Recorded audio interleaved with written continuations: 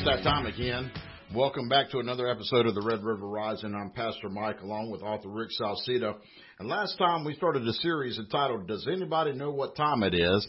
And you got to hear a little bit of Chicago music to kick us off with. That's right. But today, Rick, we're going to get into part two here. We had left off at a good little stopping point. Why don't you bring us up to speed here, Rick? All right. Well, we talked about the importance of knowing the times.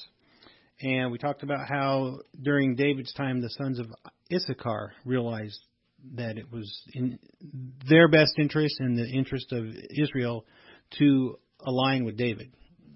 And then we talked about how the disciples didn't quite understand the times.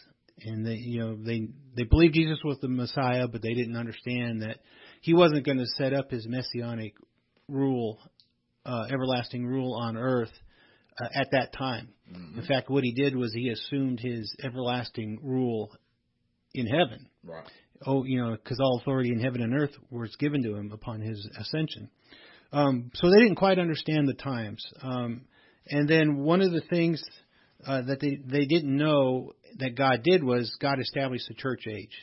So that was the first mystery event that he did from the time the Messiah appeared to until the Messiah does initiate his messianic reign here on earth. And that's where we left off, right? Yeah, that's where we left off, the establishment of the church age.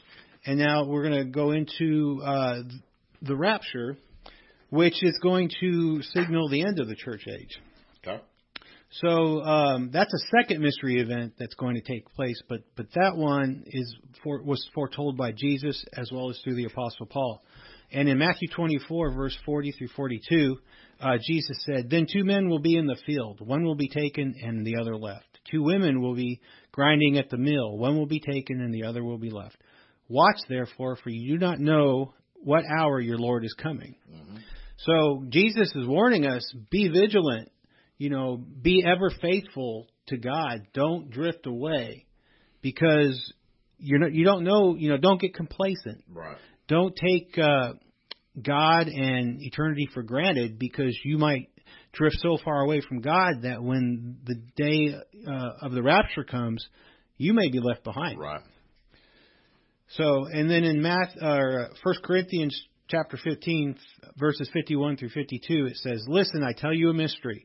We will not all sleep, but we will all be changed in a flash, in a twinkling of an eye, at the last trumpet. For the trumpet will sound, the dead will be raised imperishable, and we will be changed.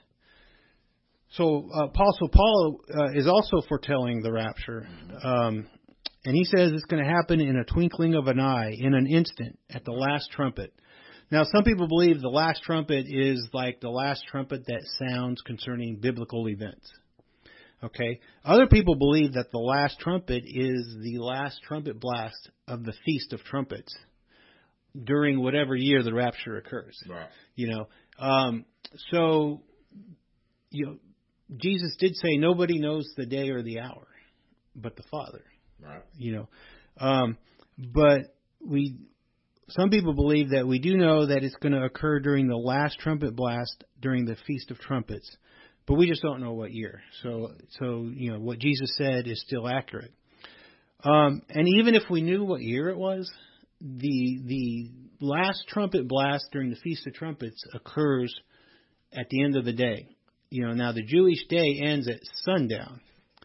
And even if we knew what day what day the Feast of Trumpets was going to be on, we wouldn't know exactly when the last trumpet would blast. Because the way it works is there are people observing the moon and the stars, and when certain events in the sky occur, then they declare the day is over, sound the last trumpet. So you really don't know when that is until it is. Right. And even the Feast of Trumpets itself is never on the same date every year because it doesn't go according to a calendar. It goes according to the moon cycle. So it usually occurs somewhere between September 5th and October 5th. So, even if we know that the rapture is going to occur in the last trump of the Feast of Trumpets, we really don't know when it's going to occur. Right. More or less, too, I got to be honest with you. Why are you trying to pinpoint a date unless you're trying to look for something specific that maybe, I got to make sure I'm right by here and here. Right, yeah. What Jesus said is be right all are here, right? Right. Yeah. So, And he gave that parable of the virgins. mm-hmm. You know, some were wise and had That's plenty right. of oil, and some were foolish. That's exactly right. And so, yeah, if you think that way, like, nobody knows the exact day or hour, okay? But I've got my own personal theory, all right? But like you said, don't get into that mindset of, oh, I've got 7 to 15 years before the rapture, so I can sow my wild oats. Right. And I can do this and that, and then I'll get right with the Lord. Because a wise man will realize life is like a vapor. That's right. You know, and nobody's guaranteed a tomorrow. You know, if your life ends while you're sowing your wild oats, you just blew your whole eternity. Yeah. It's not worth it. Yeah. And listen, there is no wild oats tasty enough to miss out on an eternity with God. I'll tell you that from experience, okay? Yeah. Yeah. Exactly right. Exactly So right. you're not missing out on nothing but a lot of pain and regret. Yeah. So, but here's an interesting thing. I like in the prophet Hosea, chapter 6, verse 2. It says, and I'm paraphrasing here because I don't have it written down, but it says, on the second day, he will revive us. Or no, it says, after the second day, he will revive us. On the third day, he will restore us that we may live with him forever. Okay? And to God, a day is as 1,000 years, and 1,000 years is as a day. Right. And so how long has the church age been going? Yeah. Almost 2,000 years. Yeah. So that one could say that's 2 days. After the second day, he will revive us. On the third day, he will restore us that we're with him forever. Some people believe that indicates that very early in the third millennium of the church age, the rapture is going to occur. And that could just be within 7 to 15, 20 years from now. You know, we could very well see that event in our lifetime. Right. You know, and since no one knows the day or hour, I just want to tell those knuckleheads that do want to sow wild oats, it could be tomorrow. That's right. So don't take a chance. Yeah, you got to remember now. I mean, we just went through this whole thing. Now, I'm not saying this is accurate, but we just went through this where the disciples misread, or the teachers misread prophecy prior to this of how things were going to happen. Yeah. So now listen, don't think that you de coup de grace, that you know all things because you read this and you've lined up some sort of connecting your own dots to make your own picture. Yeah. Because you might be missing a whole other sheet of dots that connect to it that make that bull horn a full bull. You know, so just don't get too carried away with those things. But anyway, continue on, brother. Yeah. Well, like we were talking about before we were doing the podcast, you know, we're not experts in eschatology or prophecy, but I'm probably pretty good at messing up prophecy. So just take what I'm what I'm sharing with a grain of salt. Well, no, I think it's good to ponder. Don't get me wrong. I really think it's good to exercise your biblical brain. Yeah. God wants us to do that. Even Paul said, test Scripture. So I mean, you put it against the test of Scripture. So it's good. Yeah. But what's not good is to get hung up on it. Yeah. To be able to get stuck in something where all of a sudden you're having theological debates or not even debate, the theological arguments. Right. Let me put it that way. Yeah. No. And never have a spiritual epiphany, awakening, or never have the light come on. Right. In a manner where it draws you away from God. Yeah. So if you say, aha, I've got 20 years before the rapture, I'm going to go have some fun. That's never a good thing. That's right. That wasn't the Holy Spirit that gave you that notion. Or to take the stance that you're the know-it-all, and then you're unchrist-like. Yeah. Now you get to the point where you think that somehow that you are above someone else because you have the Gnostics were that way. They thought they had a special, knowledge, hidden knowledge that made them, saved. Yeah. And we all got the same scriptures right here in front of us. You know what I mean? Yep. Anyway, you got to continue on, brother. So, at this certain time, the rapture is going to occur, and it says here, we will all be changed in the twinkling of an eye. Our perishable bodies will become imperishable. We'll no longer be mortal; we become immortal. Now, I believe, and this is all from the pre-trib point of view. Okay, because there is a mid-trib and a post-trib point of view. But I believe that when the rapture occurs, well, here's what personally, and I'm not pushing this as doctrine, this is my opinion. I believe we're entering into a time of a great awakening, a great revival among God's children, and a great conversion of the lost to salvation. There's going to be a great end-time harvest where God pours out His Spirit on all flesh.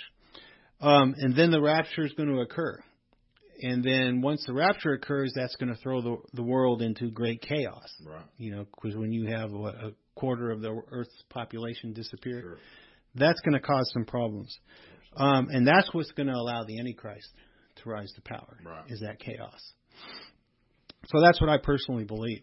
And so when the rapture occurs, I believe it's going to throw the world into chaos. But for those of us who are saved, we're going to be in heaven with the Lord, and we're going to experience the next event called the marriage supper of the Lamb.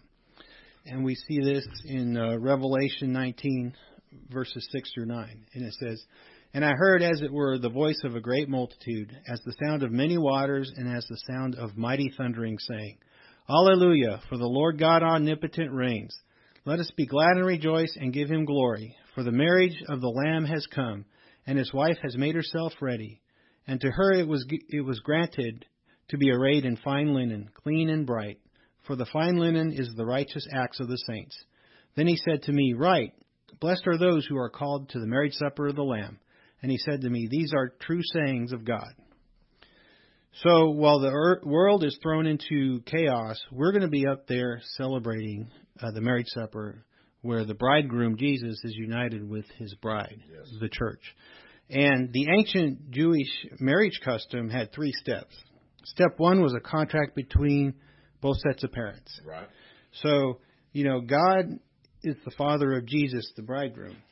And He set up a contract. If you worship Me and obey Me, I will bless you and take care of you. Right. Okay. It's only when we deviate from that where we run into trouble.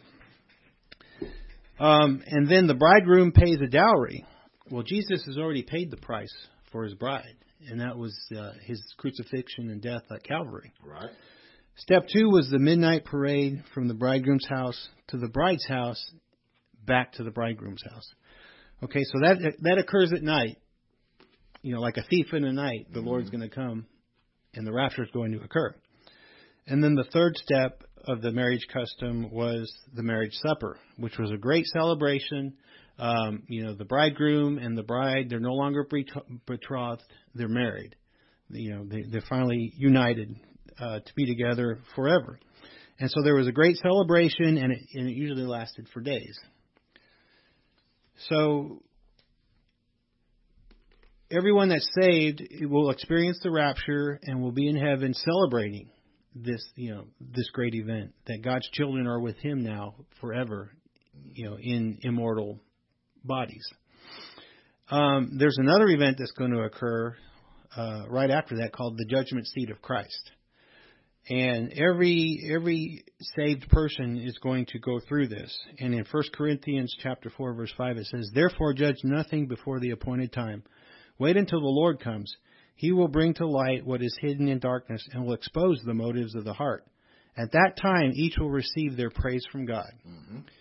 So the motives, the works that we do, our motives are going to be revealed. Because like you said earlier, you can't hide anything from God. Right. He knows everything. He knows our motives. So if you're doing great works to build the kingdom of God and your motive is pure, you're going to receive a reward from God. Yeah.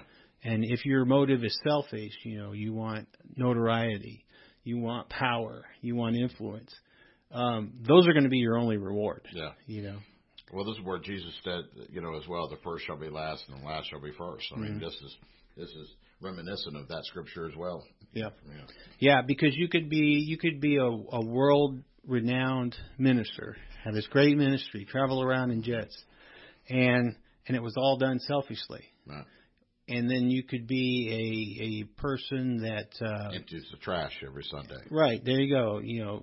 Trims the grass, scrubs the toilets, and it brought you joy to do that for God's kingdom. And you be first, and the other person would be last. Right. And they could work the same way, because really what it's judging is the heart. So you could have 2 people emptying out the trash. Mm-hmm. One doing it because they want to be seen serving, Yeah. and one doing it because they just want to serve God. Right. And you'll see one elevated above the other Right. in the kingdom of heaven. That's Yeah. right. Yep. Yep. And 1 Corinthians chapter 3, verses 12 through 15 say, if anyone builds on this foundation using gold, silver, precious stones, wood, hay, or straw, his workmanship will be evident, because the day will bring it to light. And the day he's referring to is the day of the judgment seat of Christ. And it says, it will be revealed with fire, and the fire will prove the quality of each man's work. If what he has built survives, he will receive a reward. If it is burned up, he will suffer loss. He himself will be saved, but only as if through the flames. So if you do these works through selfish motives, you don't lose your salvation. Right. But you just don't receive eternal rewards. Yeah. And that makes sense. I mean, that's, that's why, put that to, faith without works is dead. Mm-hmm. I mean, we need to put in, well, we're told to. I mean, if nothing more than the work of evangelism, we're commanded to do that by Jesus himself. Mm-hmm. So but the fruit of the Spirit should be obvious. Well, I mean, you should have some fruits in your life just because you're sold out to God. Mm-hmm. But why are you doing it? But that makes sense. Absolutely. Yeah. Yeah. And, I'm reminded of when Jesus said, when you pray, don't stand on the corner and shout out loud prayers. When you fast, don't make it obvious that you feel weary. Groom yourself, clean yourself.